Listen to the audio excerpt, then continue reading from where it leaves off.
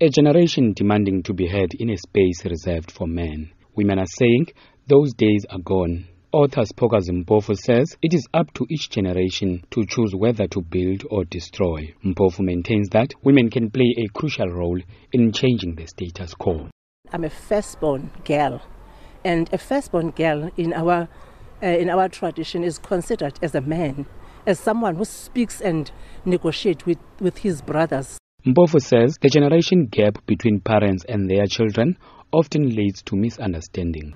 Us and our children will clash because of the times. So we need to communicate about the things. We need to sit down and understand each other as parents and the children of today for the generations to come. Whatever we're doing it to correct the things that we didn't like, that were done by our parents for the generations to come.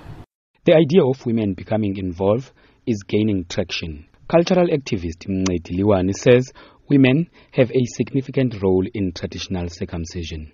What we are accepting is the intervention of the mothers, that they must come to the fore, and culturally they have a responsibility, especially in the Xhosa culture.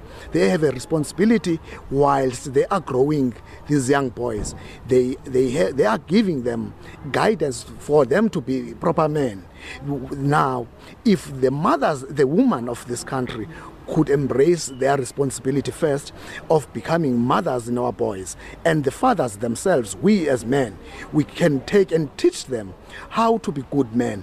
If ever we can do such, I think we will be in a good position that to say parents of our time have produced a good fabric of society. Traditional leaders say women have always been part of this rite of passage, but with limitations. Chairperson of the Eastern Cape House of Traditional Leaders, Chief Langa Mavuso, elaborates. And mothers prepare boys for medical fitness of initiates, whether they don't have underlying diseases, and so on and so on.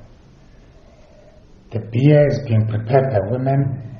The diet for initiates is prepared by women, and everything that would make sure that the boy becomes well. It's a woman that drives all that. Even the grass cutting for touching the house is done by women. So it is not correct to say women do not have a role in initiation. And I do not think that women want to be traditional surgeons and nurses, because in our custom and tradition, it's not allowed that women should go to an initiation lodge when there are initiates there. It's something that is taboo and unacceptable, and it should be respected as such. And moreover, men, they abdicate their responsibility. A man that has boys in the mountain is not supposed to be staying home. He's supposed to be in the initiation lodge, making sure that the entire curriculum on initiation is observed.